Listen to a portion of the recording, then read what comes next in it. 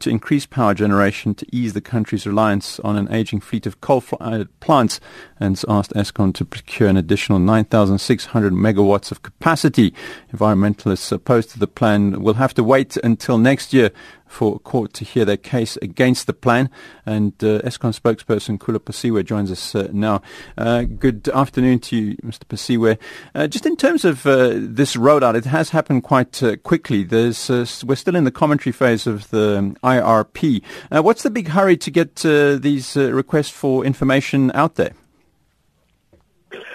Well, as you correctly say, it's a request for information, not a request for proposal. So we still have a long way to go. In fact, the court itself in Cape Town yesterday indicated that the reason why they dismissed the request by the NGOs there was to say that we still have a very long way to go before we even get to that stage of asking for potential bidders. So at the moment, what we are doing essentially, we're just testing the market to see as to who is out there and who is able to do what. Once we have that information, it will enable us to know, once we issue the RFP, to know exactly where to focus.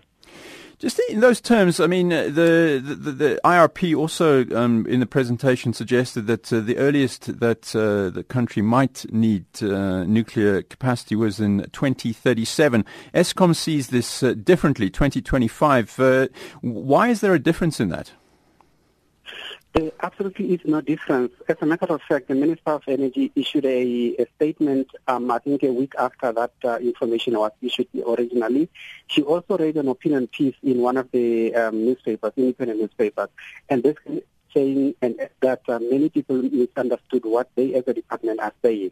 They are basically agreeing with Eskom that the earliest possible date would be around 2025, 2026. And that's where we as a company and as a country are looking at the moment. So the other things around 2037, those ones obviously are other scenarios that we can look into. But in the immediate future, we are looking at about 2025. Let's talk bigger pictures. Another criticism of Eskom, of course, has been the sort of overruns on certain projects like Kusile as well. And internationally, it seems that there are always budget overruns when it comes to installing nuclear. In terms of the long-term planning, has Eskom built that kind of budgetary blowout into its plans? Precisely the reason why we're now issuing the RFI, because this request for information essentially will get an indication from the vendors themselves as to how long it will take for them to build a power station of a particular size. Because remember, although ultimately we want to build 9,600 megawatts, we have said consistently that we're not going to build everything in one go. We're going to build in smaller packages of less than 2,000 megawatts. So they will indicate, those companies, as to how quickly they will be able to build something like that and for how much. That information will help us in terms of when we issue the RFP ultimately as to where to go and which kind of companies we should be expecting. Do independent power producers have a future with Eskom? Because there's been pushback against the signing of some deals with people who are delivering renewable energy. Where does Eskom stand? Well, the unfortunate thing is that there's been a negative narrative generally claiming that Eskom is against the renewables. The Minister of Energy about 2 or 3 weeks ago had said that currently as we speak to you, we have 64 companies that have already signed contracts with Eskom. They are producing in total about 3,000 megawatts into the grid as I speak to you.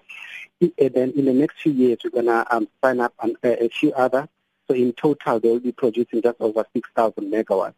So we have signed them on, and we will continue to sign them on. The ones that we have not signed them on yet are primarily related to the CSP. The CSP essentially are the ones that are using solar, but with a different technology, which is more expensive. Those ones, because of the expenditure that is sort of involved there, we are saying we need to sort of revise the issues to see as to how else we can maneuver around them.